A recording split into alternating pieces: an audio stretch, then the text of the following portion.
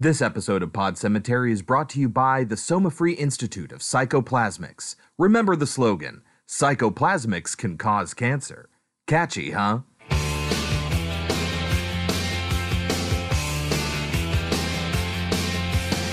Under the October with the steamboats, ancient goblins and wallows come at the grand light making a sound. The smell of death is all around, and at night when the cold wind blows. Welcome to Pod Cemetery, where we dissect horror movies like the rotting corpses that they are. My name is Chris. My name is Kelsey. And today, we're watching The Brood. from 1979. Are you excited?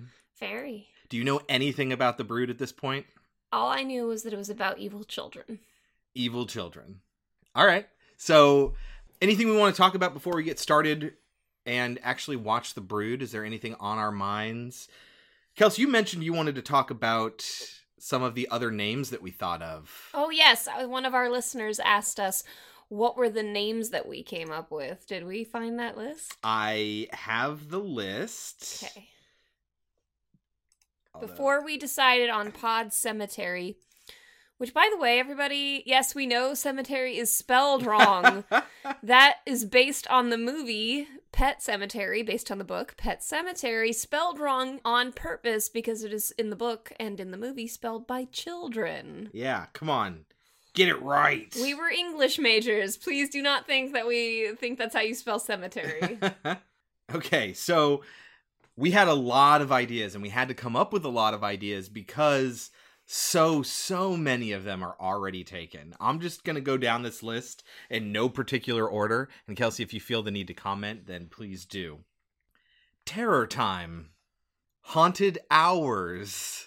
I was excited about Why? that. Is it because it's like Haunted House? Yes. Okay, all right. Screen Screams. That's kind of hard to say. Years of Fears. I was proud of that. Because it's based on the premise of classic and All modern over the horror years movies. of Yeah. the fears. Night of the Living Podcast.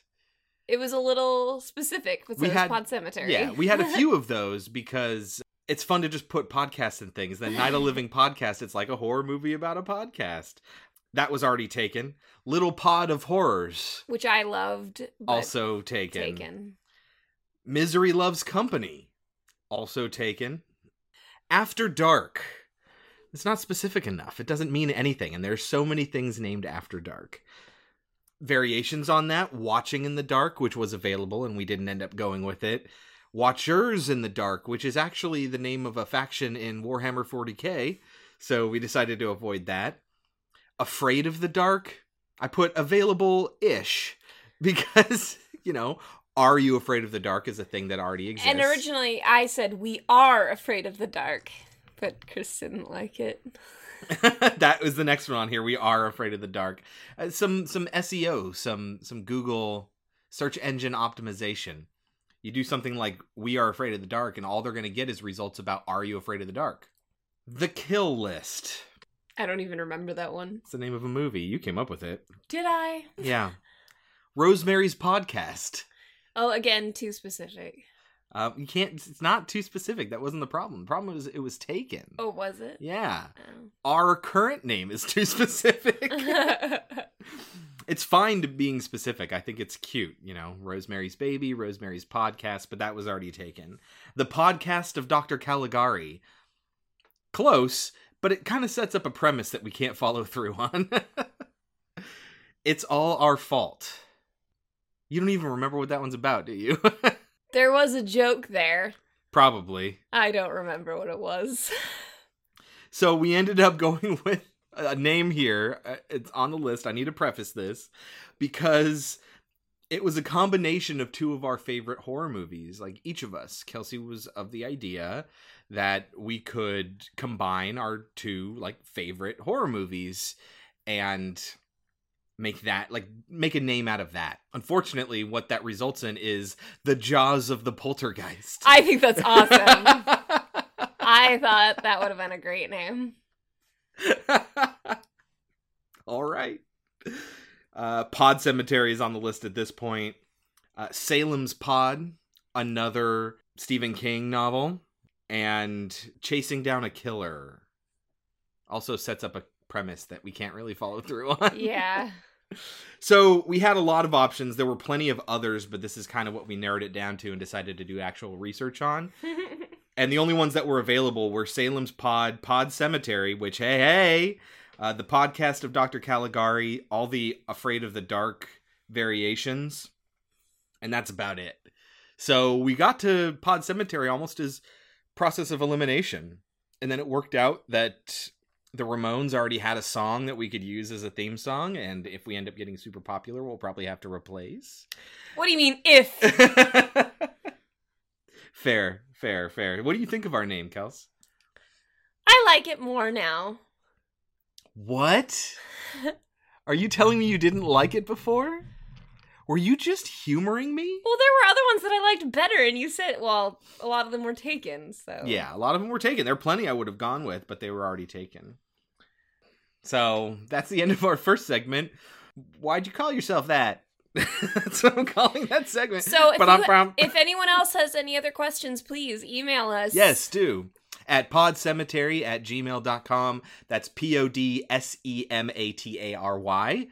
I'll slow it down for you. PODSEMATARY@gmail.com.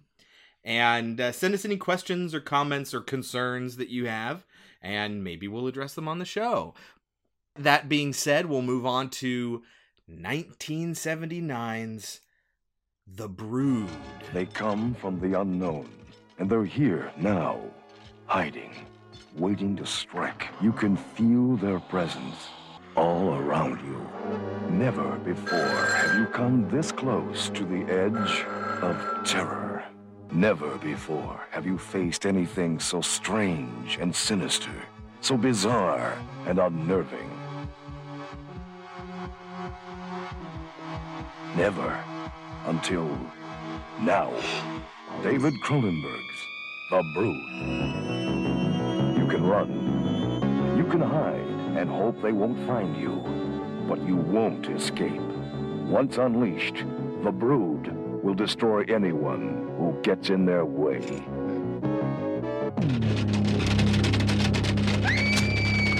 David Cronenberg's ultimate experience in inner terror, starring Oliver Reed and Samantha Eggar. The Brood. They're waiting for you. Kelsey? Yes. What's The Brood about? The Brood is about... God, it's kind of hard to explain. A guy, his wife is in a mental hospital. He and the wife are kind of separated, and so the daughter gets to go visit her every once in a while, and he sees that his daughter has bruises, so he wants to try to get her out of contact with the mother, but the doctor, who just right off the bat seems there's something odd about him, is like, no, she must see her, and it's really weird, and he kind of, I don't even remember, it all kind of blends together, but basically he finds out that this doctor is all about rage, and the rage that we keep inside, and understanding how to... He works through it with role-playing, yes, which they actually put on publicly with some observers. You're not looking at me, Mike. You're not looking at me in the eyes. That's weak. Only weak people do that. I could look you in the eye if I wanted to, Daddy. I just don't want to look you in the eye. I guess you're just a weak person. You must have got that from your mother. It probably would have been better for you had you been born a girl. It was a It's weird how the movie starts. Also, this is by David Cronenberg, which I didn't know. Written and directed by David Cronenberg. So anyways, there starts being all these murders around town, and... There are people that are associated with the woman. It's her mom. It's her dad. It's the other woman, the teacher. Oh, yeah. The teacher that she thought he was having a relationship affair with. Yeah. But, they only had one dinner together. No, yeah. And when the wife called and screamed at her and called her a bitch, she said, this is too much for me. I don't think I'm ready for this, or you're ready for this. And so she leaves, but it doesn't save her. She gets bludgeoned to death in the middle of her classroom anyway. Holy jeez. So The Brood stars Oliver Reed as Dr. Hal Raglan. That's the guy. Samantha Egger as Nola Carveth. That's the woman who we haven't gotten there yet. The crazy one. Art Hindle as Frank Carveth. And a bunch of other people. This is one of Cronenberg's earlier films. What do you think about when you think about Cronenberg? I think about body horror, which there actually, I mean, there's a little bit of it Right in at this. the end, really, more But than there's anything? not a lot. And usually when you think about Cronenberg, you think of grotesque body horror. And there wasn't a lot here. And I So- didn't even know it was by Cronenberg when I chose it. So Cronenberg himself calls this the most classic horror film he's ever done, as opposed to the ones, like you say, that are more body horror associated, like The Fly and that sort of thing. Videodrome. Scanners with Mhm. heads exploding. Oh, don't talk Aw. about that. That makes me sad. It makes her sad every time, and it's used in so much of the pop culture consciousness. If you don't know, it's the guy in the glasses whose head explodes. If you've ever seen that, It makes that's me from Scanners sad by David every Cronenberg. time. He also says that this is one of his most autobiographical, along with The Fly and Dead Ringers. He wrote it because he had just gotten a divorce and he had a custody battle with his newly ex-wife. Margaret Hinson is her name. He said that Samantha Egger's character, Nola, the wife who's been institutionalized, she had some of the same characteristics of his ex-wife. So I you can would imagine not- what he thought of her. Yeah, exactly. I would not be happy if I heard that. He said, this is my favorite story. He said that this is his version of Kramer versus Kramer. So for those of you that don't know, Kramer versus Kramer is a movie about divorce. And it actually won Best Picture that year, right? In 1979? I think so. It was created at around the same time with Dustin Hoffman and Meryl Streep. It was hugely successful. There aren't a lot of movies that are on the side of the father, so Yeah. very interesting. Well, Cronenberg said he called it, quote, false fake candy in his own book, where he wrote an autobiography, Cronenberg on Cronenberg, and he called it that. He says, quote, there are unbelievable, ridiculous moments in it that, to me, are emotionally completely false. He said that The Brood, with its streak of typically Cronenbergian horror, was a superior depiction of divorce. Quote, I was really trying to get to the reality with a capital R, which is why I have disdain for Kramer. The Brood got to the real nightmare, horrific, unbelievable inner life of that situation. Well, it's interesting that he says that because I would argue that it's more the doctor's fault than it is the woman's fault. Yeah, but she has A disorder that she can't control, and then the doctor is stoked about it, and so he encourages it. So Cronenberg wraps that up by saying, I'm not being facetious when I say it's more realistic, even more naturalistic than Kramer. I felt that bad. That's why it had to be made then. It wanted to be made full blast. So you can see it's an expression of how awful he felt divorce was, and that Kramer versus Kramer, being a drama, couldn't quite embody the real emotions that people are feeling when they're going through divorce and custody battles. And that's what this movie intended to do. Sorry, Cronenberg. I think you're, I've never even seen Kramer versus Kramer, but Cronenberg sounds like you're a little more up your ass than you need to be. Also, like I said, I No, blame the doctor way more than I blame Which is the woman. fine. No, that's not the point. The point is the metaphor for divorce. You can't just show divorce.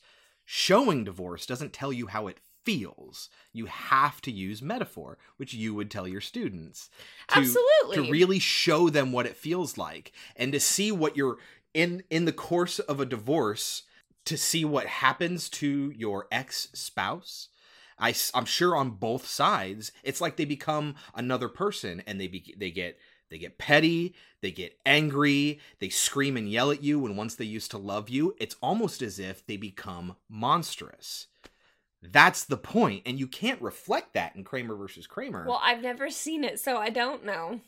You can't reflect that in just a natural movie that doesn't have these monstrous elements in it, because it's not going to show you how he really feels being not a product of divorce, but being a person who went through a divorce. He would know. You're telling me that a drama cannot show monstrous sides of humans, that it can't show deep-seated emotional problems. It's not, I could say that using metaphor is often more effective than just saying literally what happens. Yes.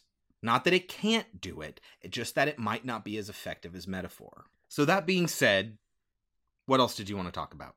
So this movie was not what I was expecting it to be. Okay. Because you didn't know it was Cronenberg. A, I didn't know it was Cronenberg. B, I didn't know there was this whole side, like, with the therapy and everything. Mm-hmm. You just thought there was child murder and you didn't know what it was about. I knew there was a mother. I knew that the mother had evil children. Hence the term, the brood. And I thought that they were running around murdering people, and I just thought it was a horror movie like that. Uh-huh. I did not know it was going to be psychological. I didn't know that it was going to blend the... I mean, I knew that the children were weird looking. I had read that before. And so for people who maybe didn't see it or couldn't see it, but you're still listening to this, the children, there are multiple of them, they go on murderous rampages and they kill whoever Nora happens to be angry at the time, whoever she's expressing her rage at. And there's a parallel between her sessions she has with the doctor and who she's angry at in those sessions and who the children kill. That's because they are emotionally linked to her and they carry out her rage, maybe or maybe not, without her knowledge. They're not entirely clear on whether she sends them out to do it or she just knows and she's okay, eventually, or she doesn't the know at all. doctor kind of concedes and makes it sound like, no, she knows. Mm-hmm. But it's not like she tells them to do it. It's not like she's doing it herself. These byproducts of her rage, because yes, that is the ultimate conclusion. They are products. They show her at the end. It's this crazy scene, and you see that she's pregnant, but it's on the outside of her. And you know how stress leads to ulcers. We know that emotions can affect your physiology.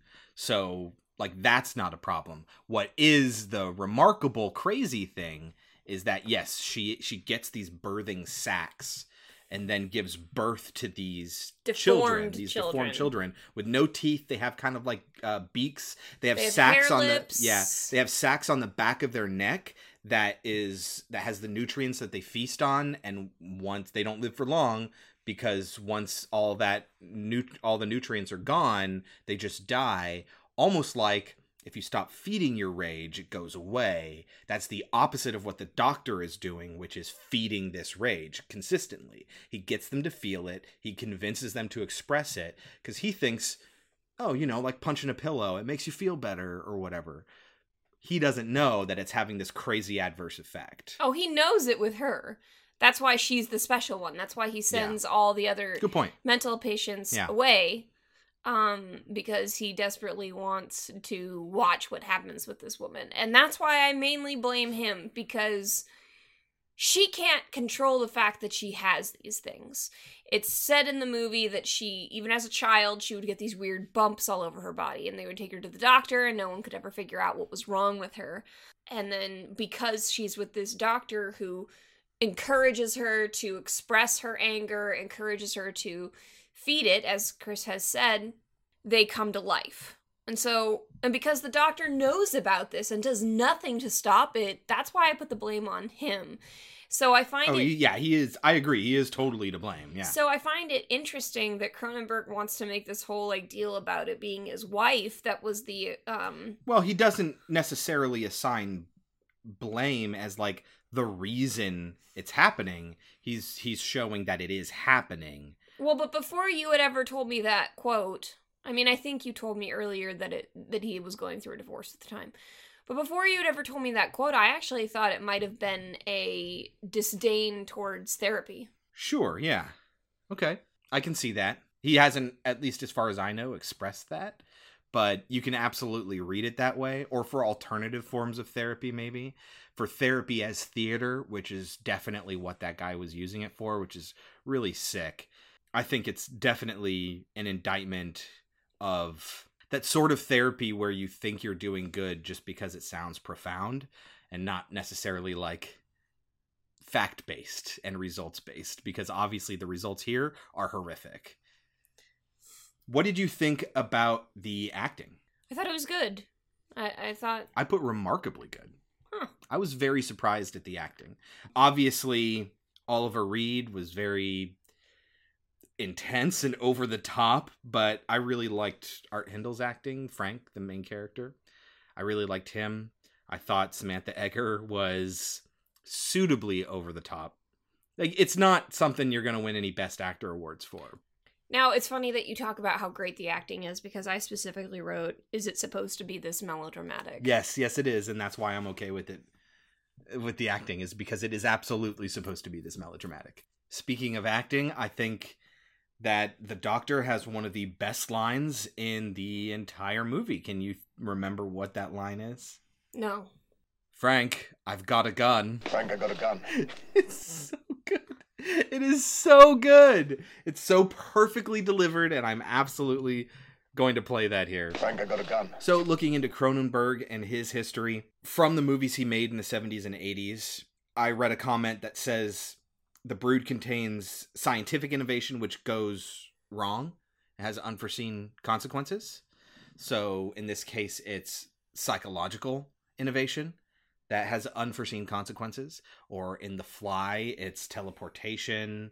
In Scanners, it's the telekinesis or whatever it is, the power that they have. In Videodrome, it's entertainment and television. So in those decades, he was making a lot of movies that had what if innovation leads to these crazy consequences. So, about the whole innovation being the problem thing, I guess you could say that, yes, innovative therapy, but if he didn't even say that himself, then it can't really be seen as what he was intending. Not that director's intent should really be your focus, but still. Yeah. If he didn't say that and he said so much about his intention, then clearly that wasn't what he was going for. But, like I said, all of my anger at the characters went straight to the therapist, not to the wife.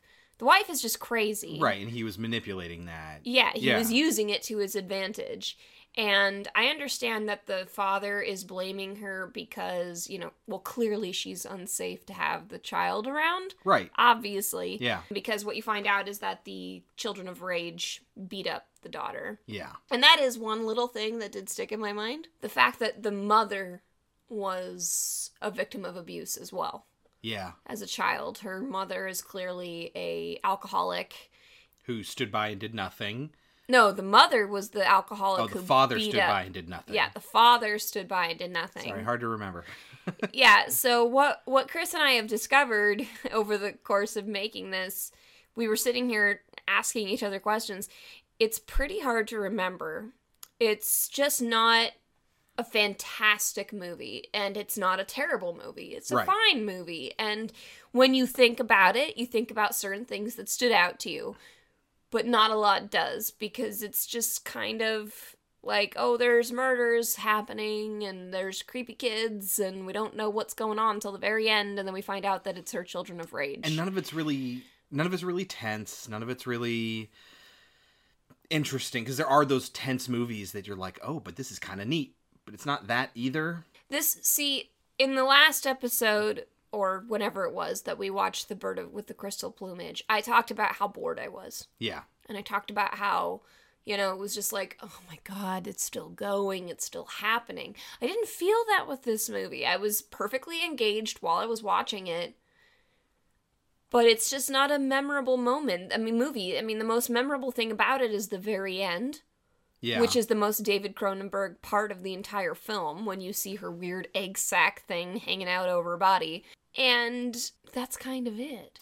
And we'll talk about the egg sac thing, but it's good that you mentioned how not memorable the movie is, because I said when we first started and there was the therapy scene, I was like, God, have I seen this before? I feel like I've seen this before, maybe. And then it wasn't until like halfway through the movie that I was like, no, I've definitely seen this before, because I know where this is going. But what I remembered was that intro therapy session and the birthing scene, and that was kind of it. Like, I was able to predict that, so I know I've seen this movie before, but for whatever reason, it just didn't stick with me. And I asked my buddy Bob, I was like, hey, did we watch The Brood together? Because I think if anyone was going to show me this movie, it'd be him.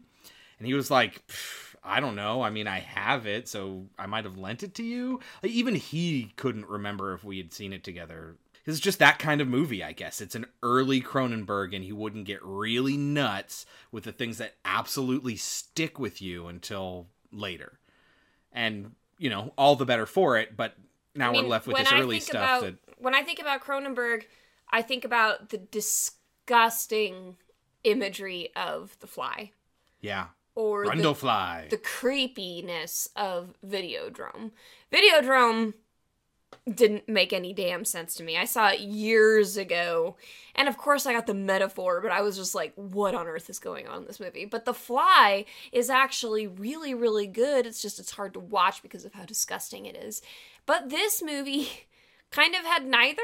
I mean, it didn't really have the imagery. It didn't have anything that shocked me. I mean, I guess a lot of people would say that if the end of it doesn't shock you, then what will? And my response to that is I've seen a lot of shock movies. So it didn't. And when you compare it to The Fly, it does not stand up next to it. So he definitely did better things after this. Yeah. So it just kind of, I mean, it was perfectly fine. I would not say it was terrible. I would not say it was great. So let's talk about that last scene a little bit. You're a smart woman. Thank you. I think you understand what's going on here. She gives birth to this child from this external womb. I seem to be a very special person. I'm in the middle of a strange adventure. Let me be with you. I want to go with you wherever you go.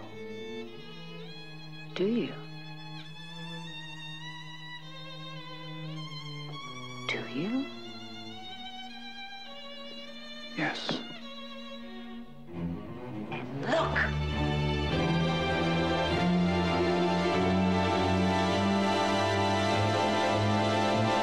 And it's covered in this sack, and she brings it up to her mouth. And what does she do? She eats it. The baby? Doesn't she? All right. Okay. Good. I'm glad you responded that way. No. Have you ever seen a dog give birth? Oh, she opens up the egg sac and lets it out. Yes. But I'm glad you said that because from Cronenberg, this is what he says. I had a long and loving close-up of Samantha licking the fetus. Oh, that's right. She's licking it and it's gross. When the censors, those animals, cut it out because it's really intense and it's like loving like her child, like she's, you know, it's almost like she's making out with this baby, but that's not the point. The point is it's her offspring and she loves it like a dog nuzzling its puppy, you know. When the censors, those animals, cut it out, the result was that a lot of people thought she was eating her baby. That's much worse than what I was suggesting. Yeah, it wasn't very clear because they thought it was so disgusting that they needed to cut it out. See, this is more the memory thing. When you say she was licking it, it's like, oh, now I remember that image. And yes, that was a gross image, but clearly it didn't stick with me. It wasn't nearly as profound as The Fly body horror. What did you think about the doctor trying to get the little girl out of the room while Frank was trying to keep Nora calm? So, like, he was just in the room with all the little rage babies. I remember him lying to her to calm her down, and she knew he was lying to her. I remember that. I didn't remember that it was them trying to save the daughter, but that makes perfect sense. So the daughter had been kidnapped by the rage yes, babies I remember and brought that. to this room. Oh, he's in the room. Oh, that's right. And I did actually write notes about that. Like, oh, the tool shed, you know, where the children live. Yeah. I do, yeah. I remember thinking, like, that's really fucked up. So there's this supposed to be tense moment where the doctor has to retrieve the daughter. He's being sacrificial. And the husband has to keep the wife calm so that the children of rage don't attack. Yeah. That's right. Okay. Yeah, and so he's making his way out, and they're all just staring at him, and they're not doing anything because she's not angry. But then Nora starts to realize that, oh no, he's lying to me. I repulse him. God, Nola. No. I sicken you.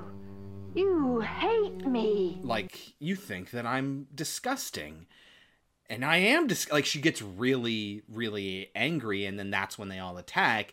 It's hard for that to be really, really tense. Like, in concept, it sounds really neat, but it's hard for that to be really intense when we're talking about a bunch of kids in some snowsuits. Like, it's not a very intimidating look with bad masks on, so they look like old midgets. So the whole time that the whole reason that we watch this is because I've read so much, like, about it. Like I said, I look at those lists all the time, and The Brood comes up a lot. And it always made it sound like these children were frightening. And they're not. Not at all. They wear stupid masks. I mean, and from Jump Street, there you see them. Like, there's no... At some point in the movie, a doctor has dissected one. Oh, yeah, there's a pink flashback. I have that written down. I really liked the pink flashback. Like, yeah, it's a lot of exposition, but I liked that it was, like, all shot with this pink gel on it or whatever. And he talks about how deformed the kid is. But when you see the children, they're just wearing stupid masks. Kids. It's why when he gets attacked and they're all jumping around off the bed onto him and everything like that, that was literally a children's gymnast team. No joke. Well, at least it was real children. I thought, like you, I thought it was fucking adult midgets. No, they were jumping all over him. So they just couldn't be bothered to put makeup on them? They just had to make them wear stupid masks. I know, I think you could that obviously tell were masks. It might have been just prosthetics that were a little bit too much. Yeah, it was... I don't know what to say about this movie, really. I mean, there are parts of it that I really, really liked, and parts of it that were ridiculous. Well, what part are you talking about when you say there were parts that you really liked? What did you really like? I liked how... What is going on about the opening therapy scene? I liked the doctor trying to get the kid out of the room. I liked that concept.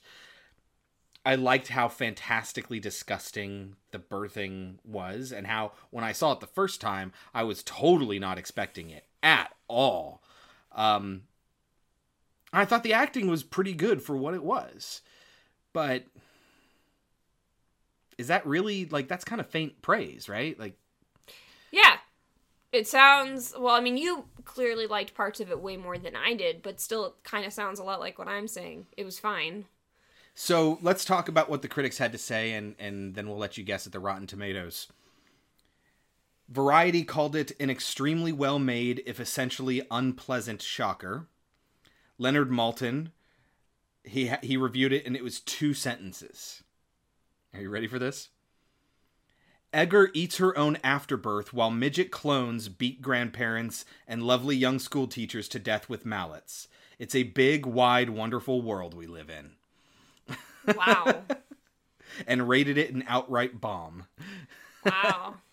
Roger Ebert called it a bore and, quote, disgusting in ways that are not entertaining.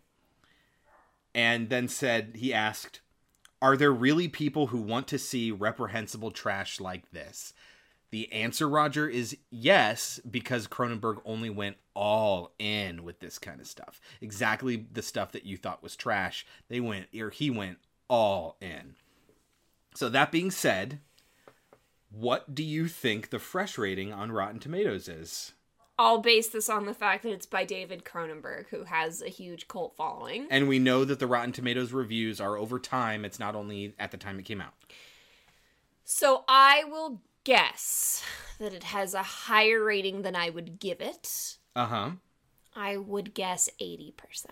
78. There you go. Really close. So overrated, though. What would you give it? Probably a 68. Yeah. Yeah. That's probably pretty head on, because 70 sounds too high, 65 sounds too low. Let's go with 68.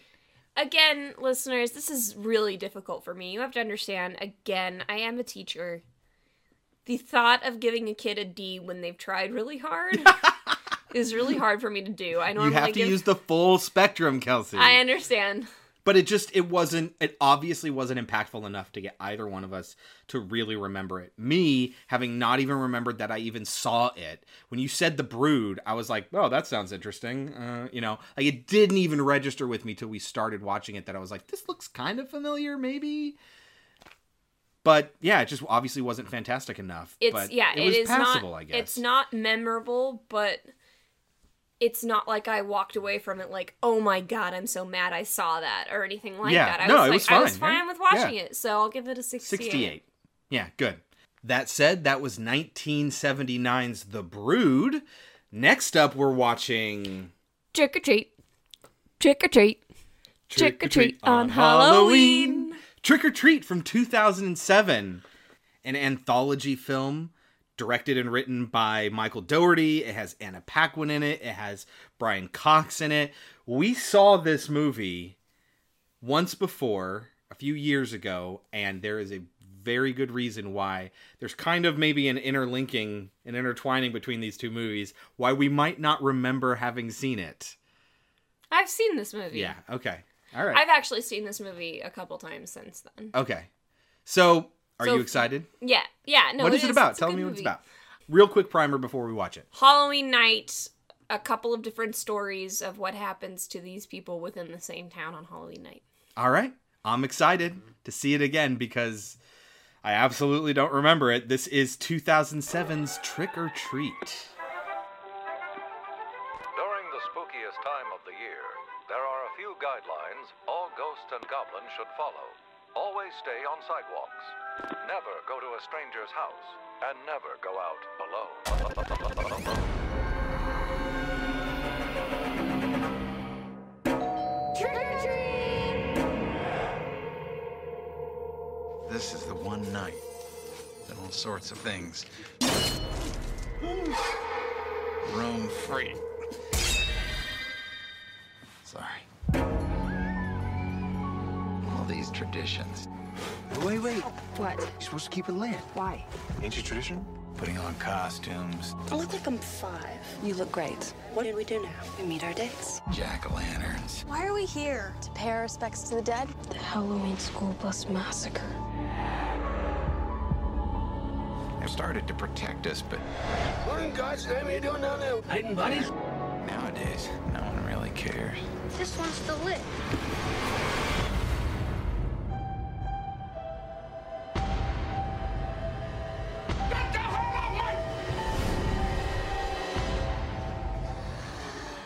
What is that? Kelsey, Yes. what happens in Trick or Treat? Trick or Treat is a series of vignettes that are connected loosely about a night on Halloween and creepy things that happen. Yeah, and it's connected by... Mainly it's connected by a trick-or-treater, but there's various connections. Do you want me to go through each one? The main connection is Sam. That's the name of the trick-or-treater. It's an odd choice for that name. It's not, Oh. because it's short for Samhain, which is Irish Gaelic for Summer's End. It's their term for Halloween. Oh. And it's spelled Samhain. It's pronounced Samhain in Irish Gaelic, but Sam is the first part of that word. And so that's where the name Sam comes from. So a little bit of knowledge for you, dropping it like it's hot. I love Sam. What do you think of Sam? I think he's the best. I like him until I see his face. Right, I could do without the face reveal. The face is bad. Yeah, it's like he's a pumpkin, but he's also a skeleton, and it's really weird. I prefer him with the sack over his head, but I like that he's just like, he acts like he's just a little kid trick-or-treater, but he's like the spirit of Halloween. Yes. Yeah. But the mask is bad. It's cheaply done. It makes a joke out of him, and I get that this movie is very funny. It has a lot of funny elements to it. But he was genuinely like a creepy, interesting character, and then you put that mask on him, and it's just like, oh. It reminded me a lot of the masks from Halloween 3. Yeah, kind of. There's the sinister-looking pumpkin mask, right? Mhm. Yeah.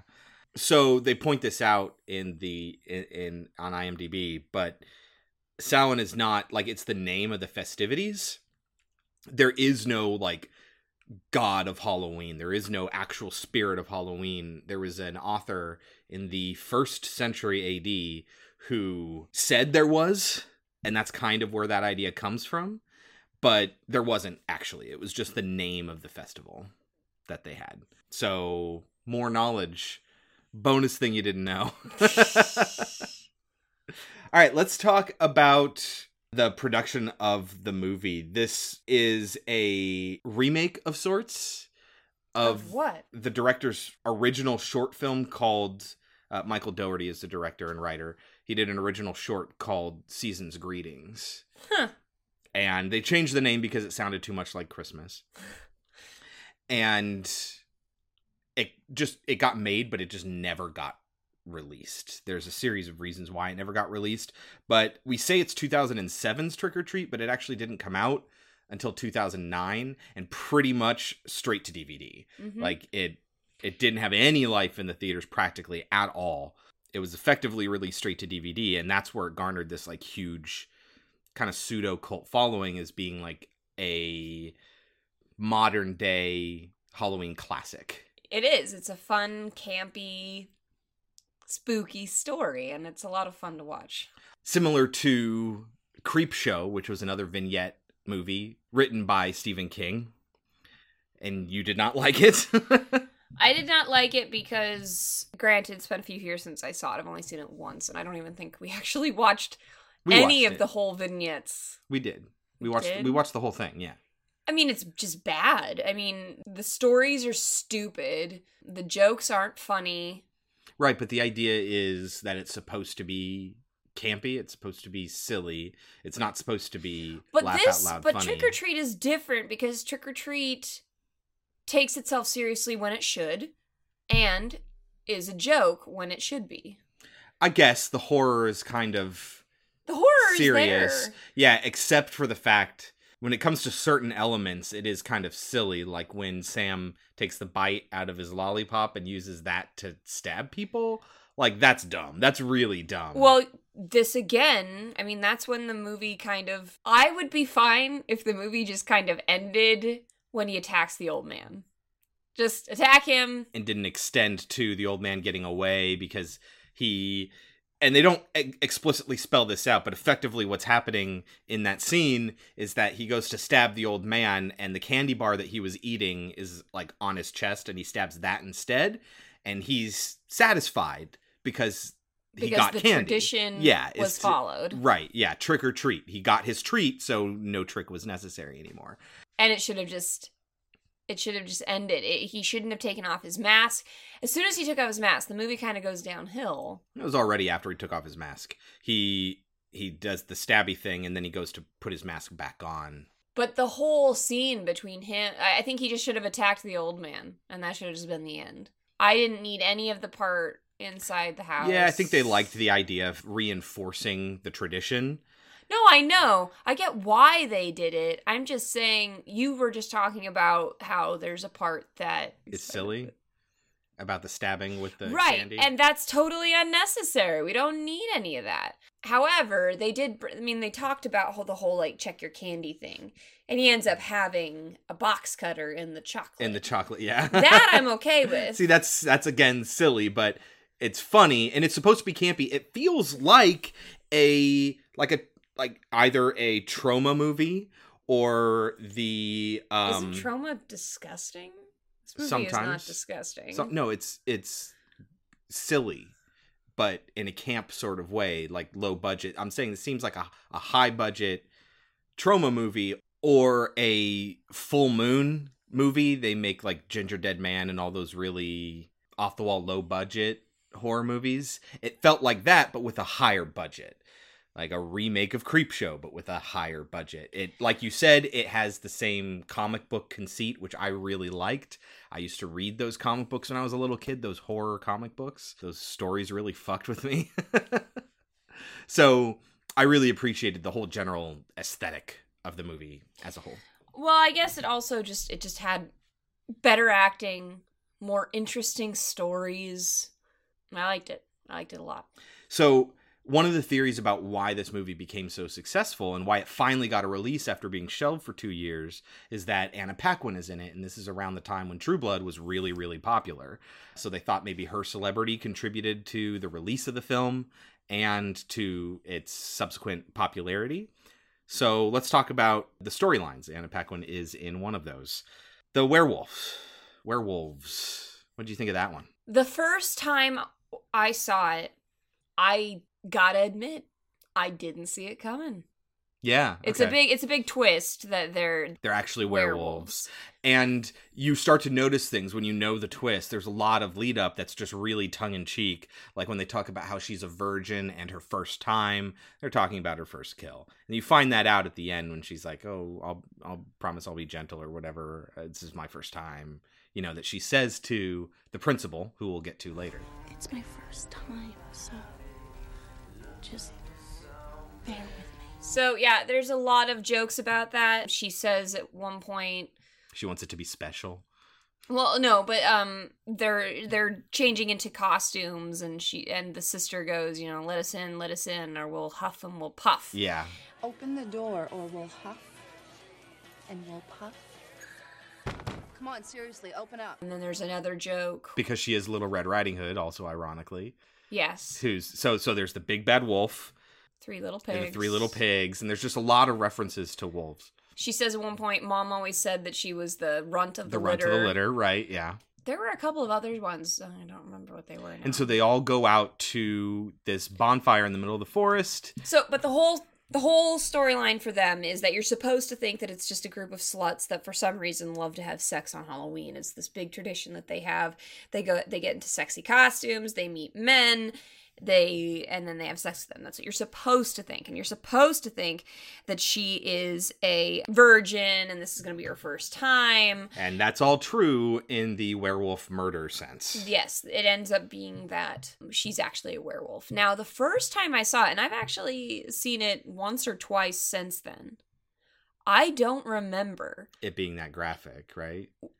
It being that extended. What I remembered about her actually turning into a werewolf is it just showed like her mouth turning into a werewolf's mouth and her biting him. No, I totally remember it because I remember the peeling off of skin. It reminds me a lot of that scene in Silent Hill when Pyramid Head just grabs that woman's skin and just rips it all off and then throws it at the church door. It reminds me of that. The transformation is really, really good. Like, very, very impressive. Obviously more stylized and the aughts, like, heavy, like, metal, new metal playing kind of transformation. But I thought it was really cool. I mean, she had kind of silly lines because earlier... The reason that she picks the principal, who we haven't talked about yet, is because he wants to attack her. He wants to kill her. And she's dressed as Little Red Riding Hood, so he says to her, you know, my, what big eyes you have, or something like that. My, what big eyes you have. And right before she bites into him, she says the same line back to him. Mm-hmm. My, what big eyes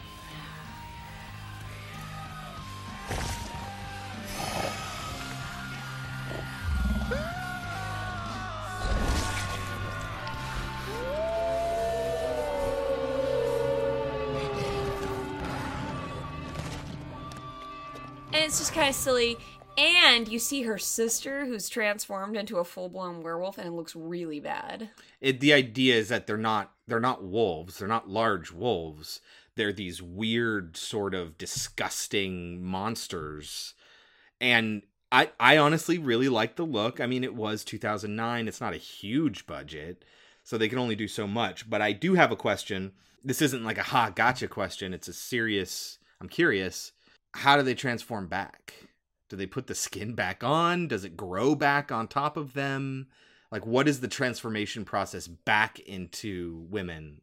What does that look like? I'm just curious. I do not know. Anything else to say about this storyline? I dressed up as Little Red Riding Hood this Halloween. And I was the wolf. Yeah, he was the big bad wolf, so that was funny. Let's talk about the principal. Mm-hmm. So, really the only comment I have written down for this is, man, the vomiting kid. So if you want to talk trauma, like, that's very trauma, where the kid just won't stop vomiting because the principal, whom he trusts, because he's the principal, gives him poisoned candy. Mm-hmm. And the principal is an odd character. He kind of goes back and forth between different types of murderer, I guess.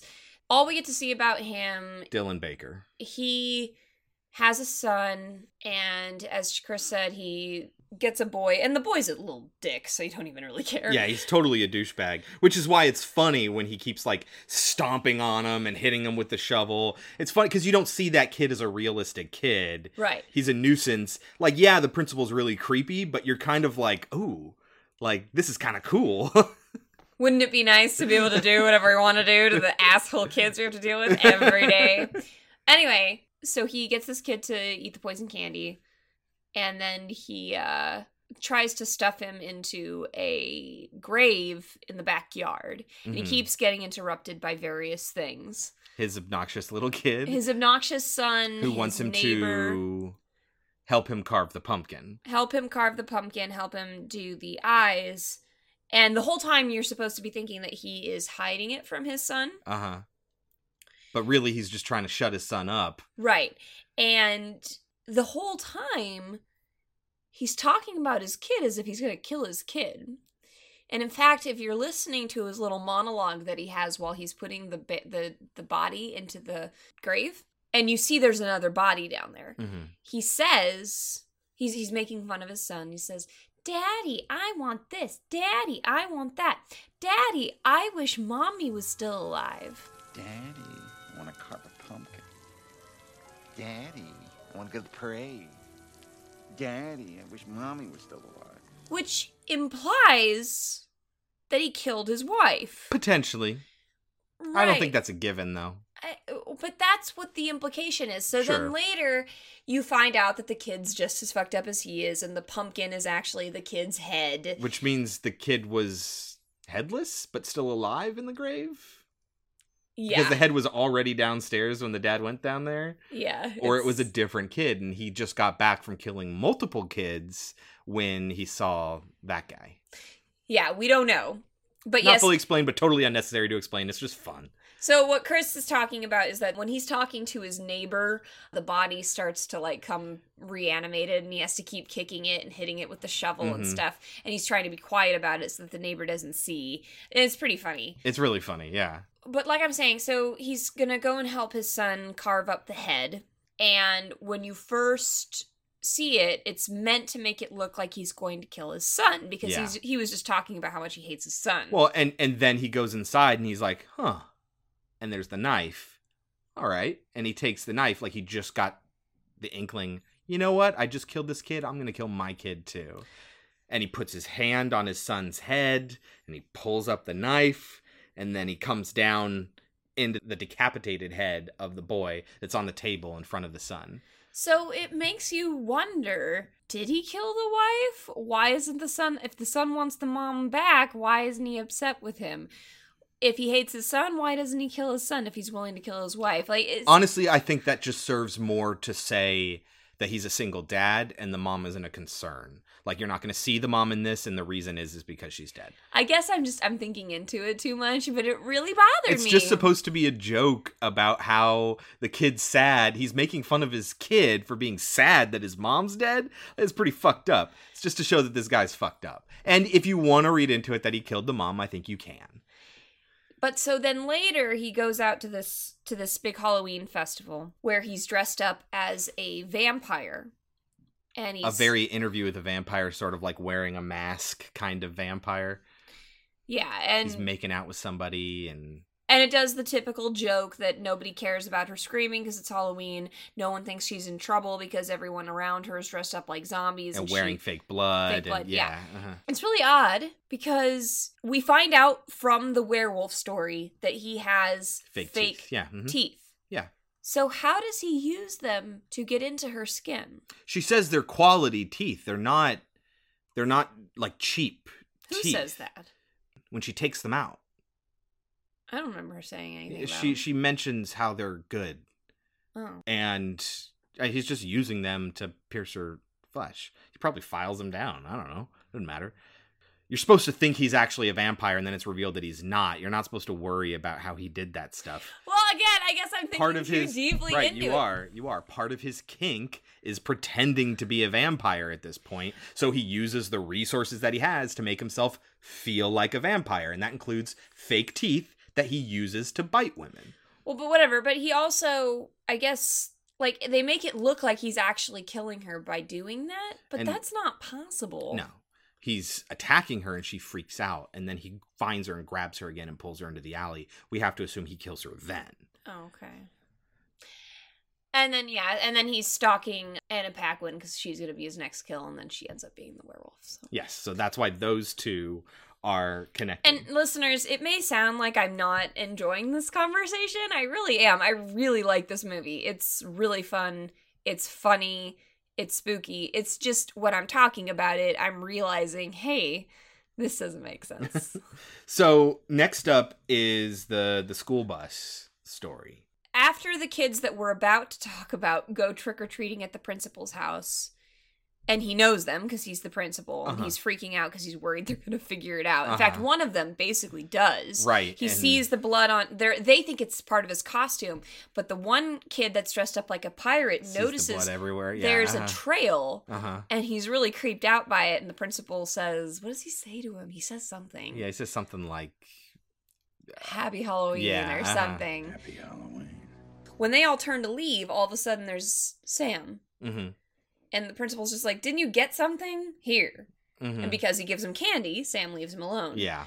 I can't remember how Sam... He's just sitting on a log watching them kill the people. Okay, so he's just in sitting... the werewolf storyline. Okay, Yeah. that's right. I do remember that now. And then there's this one with the kids on the bus where the kids who we've seen go door to door, and they're collecting pumpkins for a ritual where you light up the pumpkins to honor the dead children that were driven down the ravine. And the story is that these were burdensome children. The implication is that they're all really slow. Mentally disturbed in some way. We're not sure how. And so the parents pay the bus driver to drive them off a cliff, but one of them freaks out and drives the bus off the cliff early into the rock quarry with the bus driver still in it. Bus driver survives, but nobody knows where he went. But, okay, I don't care about that part. I care that they don't bother to explain how he survived. You just see that he's crawling out. I think the idea is that they were all chained. I don't know about the vampire who drives them off. Maybe Remember, just because he's mentally disturbed or he whatever. got it off. No, I know. I'm saying I don't know why he didn't crawl out as well. But Well, he was probably the first one to have they impact. survived. Right. They survived the fall into the water. But they all drown in that water because they're chained into the seats. The bus driver not being chained in can swim out.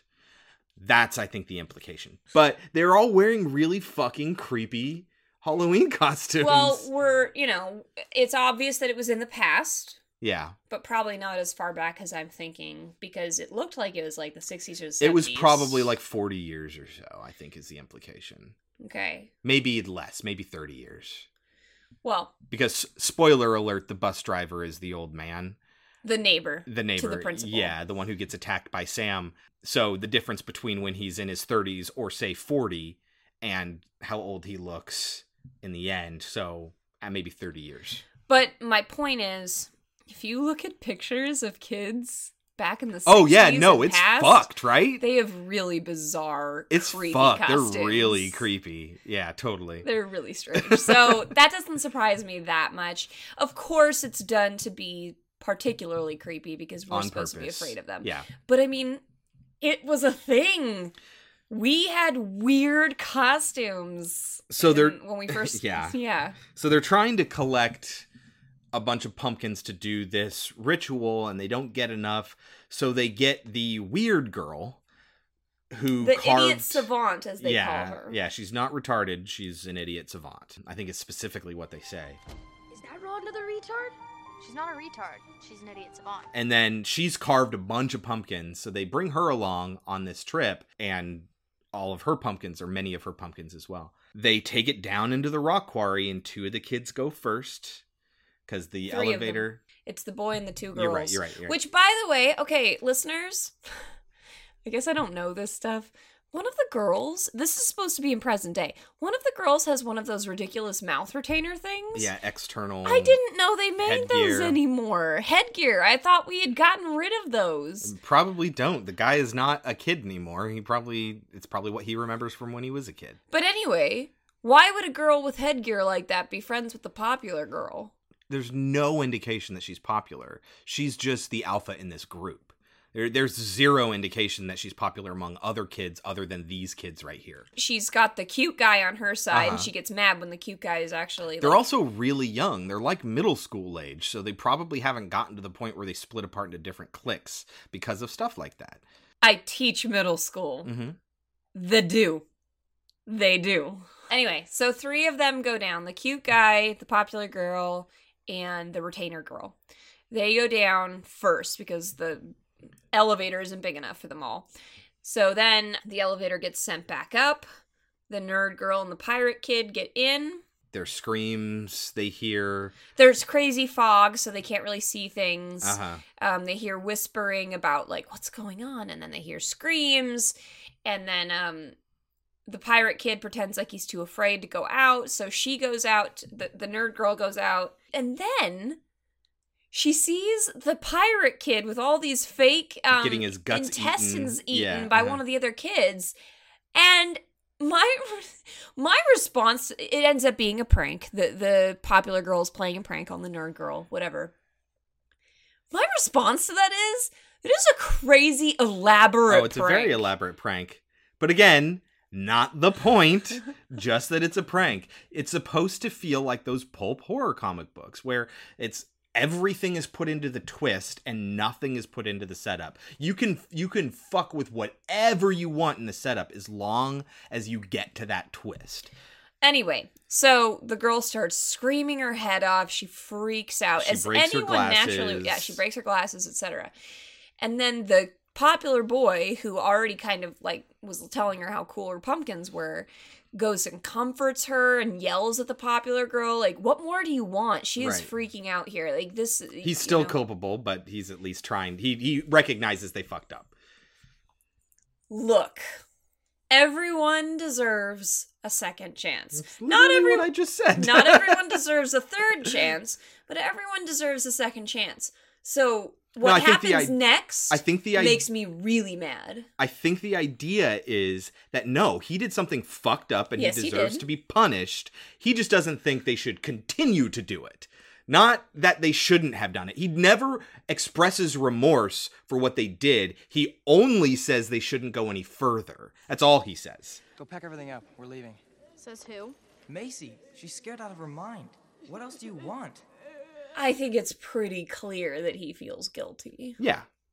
But feeling guilt and being punished are two different things. Agreed. And yes, he does deserve to be punished. He doesn't deserve to die. And that's the point. That's why these are like these old horror movies. It's about extreme punishment and people being murdered for their sins. Nobody in any of the movies we've watched this entire time have deserved to die. So why does this one bother you?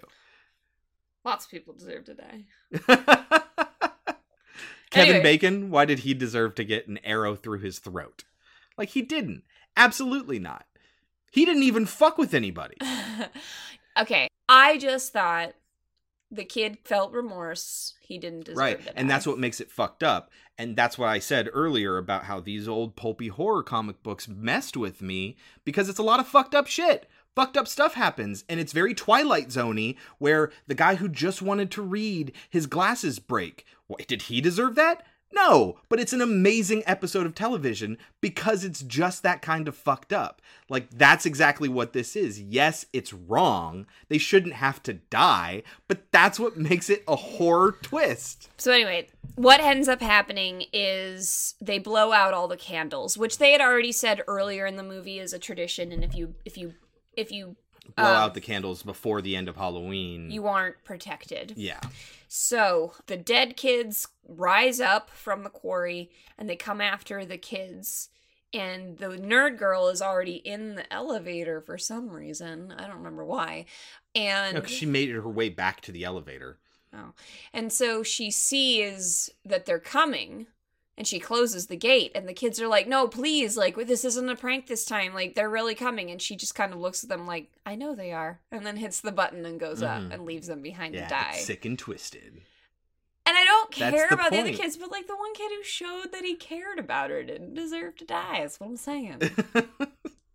And then as the nerd girl's walking away, she sees Sam, and they just kind of pass by each other. Who's walking towards the quarry, for what purpose we never see. There is one story we haven't talked about that's not as connected as the others, and that's while the kid is out and about that night, he runs across the woman and her husband, and the woman is just annoyed at the night, and she ends up going to take down all the decorations, and Sam kills her for it. This is, with the timeline set up, he kills her with the lollipop. This is after he attacks the old man and leaves without killing him. That's when he sees her taking down the decorations, and he kills her. It's important to say, too, every single one of the characters pass by each other at some point in the movie, but we're not going to go over all that. But it does happen. Anyway, so that couple, the wife hates Halloween. Okay, fine. Whatever, I'll buy that. The husband is all into it. They have a billion ghosts up. And I know that they use that for the effect of her pulling them. It's scary. And then she ends up being one of them. He puts her head on it. Blah, blah, blah, right? Okay. You want me to suspend my disbelief and believe that somebody would take that much time and care and effort into Halloween. Great, I'll do it. Some people do. Why would they take the decorations down that night? No. Why would you do all that when you're not going to be home on Halloween night? If you're not having a party and you're not handing out candy. Interesting. You literally have something to overthink about every one of these vignettes. This is I understand what you're saying. About. I wrote down, seriously though, why would you take down your decorations on Halloween night? Your mom is coming over? That's not a good enough excuse. It's not a good enough excuse. Not to mention, it's dark outside. You could trip, you could drop things, you could miss things. Mm-hmm. What's the point? Why not just wait until the morning? I think there's not a lot of fear because it is kind of a neighborhood where everyone's out and about that night. So there's not as much fear. It's not as quiet and lonely. But Sam manages to kill her without anybody knowing. Right. That still happens. And it's funny because she screams, but the guy's upstairs watching porn, and falling asleep. So he doesn't understand what's happening. So now the old man? Yes. Brian Cox. I know him. Yes. Oh, he's been in a ton of things, but the first thing that popped into my mind is Rushmore. He's the principal. Yes. He's also Stryker in X-Men 2. Yep. Bad guy. Yes. This was written by the same guy who wrote X-Men 2. Really? Yeah. Mm-hmm. Huh. And one of the men who wrote X-Men 2. Did his character look familiar to you? The character? Yeah. Did his character look familiar to you? With the scraggly hair and shuffling around in his bathrobe? Specifically the scraggly hair and the facial hair and all that. Are we talking about like Rob Zombies? No. He's designed to look like John Carpenter. It's like an homage to him, basically. Well, anyway, he's an angry, grumpy old man. He's not giving out any candy, which is why we assume Sam attacks. Yeah, it's a sin. And it's pretty funny because at one point... Okay, so he's the neighbor. So he comes out when... the principal is trying to kill the kid. Trying to bury the kid, yeah. Bury the kid. And it's a really good line, even though I'm not gonna do it justice and it's gonna sound stupid, but he's been trying to convince his neighbor that nothing funny is going on in his backyard. Of course, the neighbor doesn't give a fuck. He just wants him to shut up. Yeah. The principal, as the old man is walking away, the principal says, "Happy Halloween," and the old man goes, "Screw you!"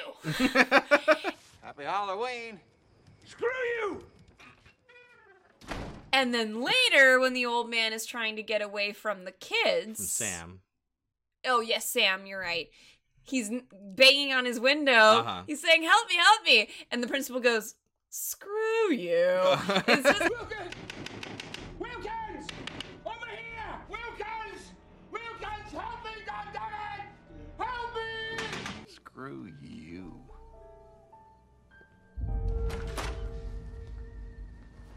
It's so good. There are a lot of little loops like that. As a matter of fact, I just realized one. You know how earlier I said Sam was going towards the quarry himself, and that's when he passes the woman?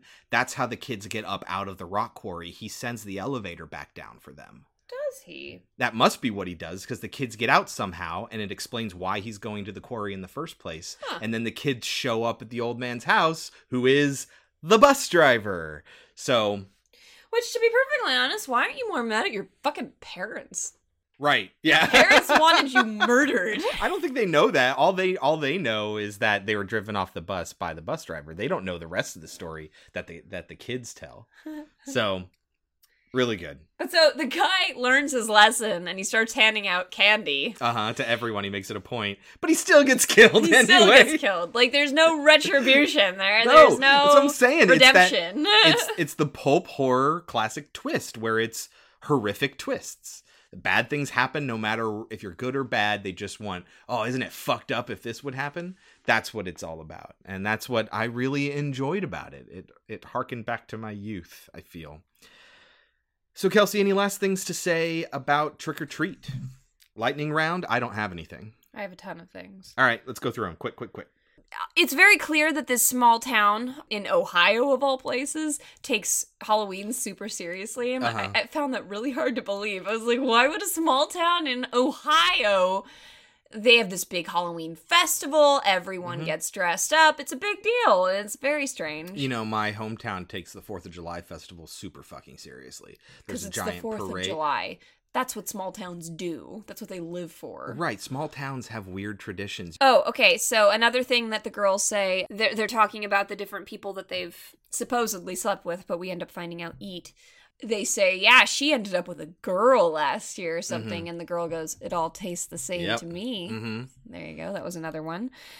The principal says to his son that his father set him right. So that makes me wonder if it's like a long-standing tradition. Probably. That the men are all That's a good point. I didn't even think killers. about that. Yeah. This is probably why I put it with Rob Zombie. I was thinking about Halloween. The old man, the neighbor, is talking to his dog and he says... Get your ass in here. Spite. Get your ass in here. Yeah. And listeners, if you've been paying attention to our show, you should recognize that in Halloween, the original, Sam Loomis says, get your ass away from there. Hey, Lonnie, get your ass away from there. Yeah, no, totally. It was very much We were talking just about like that during the movie. We're like, there's no way that's not a reference. I also love that the old man, like, as he's walking into his house and he's talking about his neighbor, who he doesn't know, by the way, is killing people. Right. He says, goddamn freak. Goddamn freak. And it's just so funny because it's like, he is a freak, you know? And it's like, everyone He just can thinks he's a tell. freak because he's a putz. The son is annoying as shit. Oh my God. Yeah. Like, I know that's the point. I was just like, shut the fuck up. But you started to feel for the dad, the principal. Like, he's burying a child, hitting it over the head with a shovel, and he keeps shouting at the kid, or whispering back at the kid, just go inside and be quiet. And the kid keeps coming back. Don't forget to help me with the eyes! But don't forget to help me with the eyes! So, the nerd girl, when she's walking with the pirate kid... I forget what they're talking about, but they're talking about the history of Halloween. And she's kind of freaking the kid out. He's just like, because she's talking about like death and ghosts and shit. And the kid's just like, okay. And you can tell he's creeped out. And the girl looks at him and she goes, I like your eye patch. And it's just like, what? Where did that come from? Well, she drops a compliment because she is aware of the fact that she's weirding the kid out. It's very funny. The girl's pretty good. She's really excited about something she's interested in, and she explains the Samhain tradition and all that, and she recognizes the fact that she's just nerded out. And she's not supposed to do that, and so she gives him a compliment to distract him from the fact that she did that. It's so adorable. It is. She is great. really, really great. I love her. Oh my God, when they're showing the scene of the kids driving on the bus toward their death. Yes. When the vampire figures it out, it's so sad. I don't think that it's that he necessarily knows what's going to happen, because he ends up driving into the pit himself. It's just that he's having this panic attack because he wants to go home and he realizes they're not going home. Wrong way. Isn't that what he says? Wrong way? Wrong way. Wrong way. Wrong way. I want to go home. Yeah, I know. It's super sad. It's really sad. And he's got this vampire mask on. They all have masks on. You never get to see their faces. Right. Which also kind of makes you think that perhaps they're deformed or something in some way. Uh-huh. But it's so sad. You just have to watch this kid desperately trying to escape. Oh, when they take all the fucking pumpkins down into the quarry, it really pissed me off that they all stayed lit. It was just like, there's no way. Have you ever picked up a pumpkin with a lit candle in it? They go out real easy. Yeah, especially real with fast. the cutouts in the face, yeah. I wrote that there was a Pet Sematary reference, but I don't know what I meant by that. Oh, yes. Sam is hiding under the old man's bed, and he cuts his Achilles tendon, or at least on his leg near it, by reaching out from under the bed and slicing it with his with the box cutter knife, which is, it wasn't a box cutter. I think it was an X-Acto knife in Pet Sematary, but that's straight out of Pet Sematary. No, that was a scalpel. Yeah. Yeah, he used a scalpel because his dad was a doctor. Yeah. Last thing. The old man thinks he's killed Sam. Yeah, he shoots him multiple times. And, like, body parts go everywhere. Uh-huh. And then you see the hand crawling. And that just was like, my brain immediately shot off in a million directions. Oh, it's 100 different things, all including... the creeping hands. The Addams Family? Yes, but more specifically to horror and slight horror comedy. Oh, yes, one of my favorite horror comedies, which we're going to have to add to our list now that I'm thinking about it. Evil Dead. Oh, that's not what I was thinking about. Is the Evil Dead. He cuts his hand off because his hand becomes possessed, and that's why he gets the chainsaw hand, because he doesn't actually have a hand. He puts the chainsaw on his stump, and he has to fight the hand that's crawling around on its own. No, I realize that, and Uh-huh. I'm really excited about that, and that's already on our list. We're doing both Evil But what are Deads. you thinking of? I was thinking of Idle Hands. Yes. Okay. Yeah. Fantastic movie. Which is also kind of a reference to Evil Dead 2, where he doesn't get a chainsaw, he gets a meat cutter, like a turkey cutter, I'm Leatherface! That's going on to our list. Yeah, now. totally. Really like it. I'm really, really, really, really, really like it. There is a sequel. Really? Yes, there's another one, just like there's another Creep Show. Oh, God. On FearNet, they did a 24-hour marathon of Trick or Treat for Halloween in 2011. There was a short little vignette about an Easter celebration, and something went wrong. I don't know. I've never seen it. And then Sam is outside watching, and he has little bunny ears on. It's the idea of the whole like season's greetings thing, which was just what this originally was. But that's not what's happening. He announced in 2013, Doherty, that they were going to make a Trick or Treat 2. And just this past month in October of 2017, he said that he hopes to work on that next after Godzilla. So he's making Godzilla King of the Monsters, which is coming out next year. And not next year, 2019. And so he's hoping after that's done, he'll get to work on Trick or Treat 2. So expect it sometime soon. I'd be really excited to see what they manage to make in a sequel. That being said, Rotten Tomatoes, Kelsey, what do you think it has? 79. 83. 83% Rotten Tomatoes, certified fresh. Well, no, it's not certified fresh. It's just fresh. What do you think? Overrated or underrated? I'd say it's probably right about there, maybe 85. Yeah. I mean, knowing that it's campy and that's half the fun of it, I would fluctuate between 80 and 85 because, like, well, it's kind of campy, 80%. But yeah, that's what makes it so fun, 85, So, yeah, I'd say it's pretty spot on. So, Kelsey, what are we watching next? Next week, we have another double feature. 1941's Wolfman. The Wolf Man. And 2010's The Wolfman. The Wolfman. Like it's one word, like The Wolfman. Wolfman. There's 41's The Wolfman and 2010's The Wolfman with Benicio del Toro. Neither of which I have ever seen. Yeah, you know what? I've never seen the original Wolfman either. I mean, we've all seen the popular shots. Yeah, I think we all know exactly what's going to happen in it, but it'd be nice to see it. We've seen a lot of original horror movies, so it'd be nice to add this to our repertoire. Of old school werewolf movies, we've only together we've only seen I Was a Teenage Werewolf, and that is because of It. Yes, because that's one of the monsters in the book. It is the werewolf from I Was a Teenage Werewolf, so we went ahead and watched that. And it's that pretty was great. That was something else.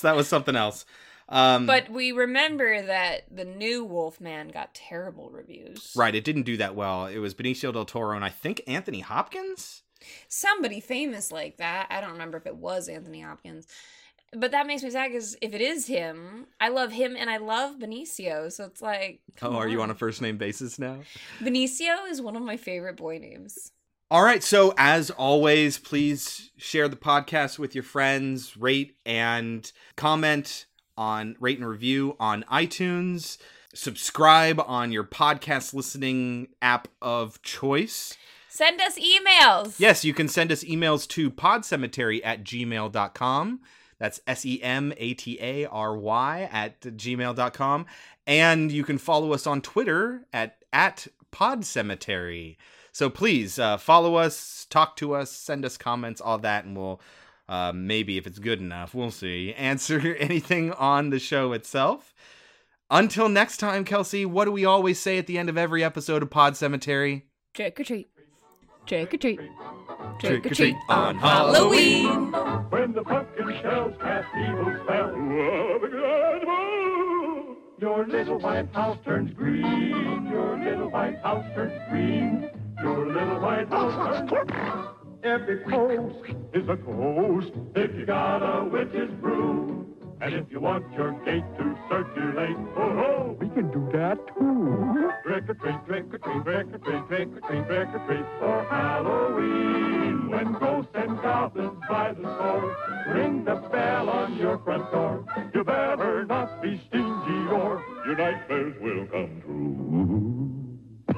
Can you turn towards the mic and talk to me, baby? I am talking. I can talk. What is that from? The Stand.